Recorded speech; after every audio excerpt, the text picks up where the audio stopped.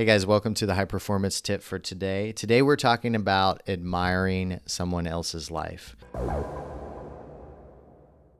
So it is really a compliment to be admired by others. But if you do admire somebody, don't be surprised if they let you down. Now, here's what we do as people. We tend to find somebody that we admire in our lives, and maybe they're personally in our lives, maybe they're our hero, maybe they're a celebrity, and we put them on a pedestal. And the impossible thing that this image creates is that they are immortal, or they are a little bit more than human in some way, quote unquote superhuman. But the truth of the matter is that each and every one of us is a mortal human with similar challenges, with similar problems, with similar things that they're going through.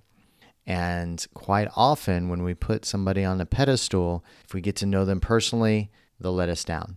Over time and over years, they'll do something that disheartens or disappoints us. And I'm not saying that so you don't admire heroes and people. There's plenty of heroes in this world. There's plenty of people to look up to. And it's worthy of looking up to those people. But I'm saying that because I don't want people to get the idea that this person isn't going to go through problems and challenges just like you. They'll come across a health problem or challenge. They'll come across a relationship problem or challenge. They'll come across something in their life that will make them mere mortals. What we should admire is the mindset and the philosophies that you can get in order to become a little bit more human than human, to become a little bit more superhuman. We're all going through shit. We all have primal brain functioning that operates on a daily basis that makes us mere humans. Admire the person that you want to become. Take some traits from others. Admire that person. But just remember, if you put somebody on a pedestal, which I have many times in my life, and then gotten to know those people and then realized, oh, wow, this person is mere human. Here's a really great example. I interviewed Dr. Michael Bruce, which is probably one of the number one sleep doctors in the United States today.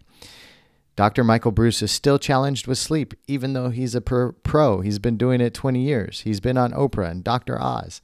He's been speaking around the world about sleep. He knows more about sleep than pretty much everybody else on earth except a handful of other sleep doctors. He's still challenged with sleep. If his daughter is crying at night, it drives him nuts, and he still has a hard time sleeping. Just because somebody's a pro or a professional at something doesn't mean that they're not human and they're not going through those own challenges. So keep that in mind. What I want to leave you guys with is, who do you put on pedestals?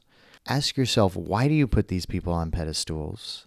And are they worthy of your admiration? And maybe, what challenges are they going through that are not too far off from the exact same challenges that you're going through yourself?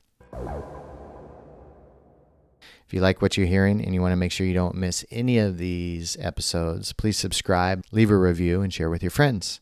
See you on the next one.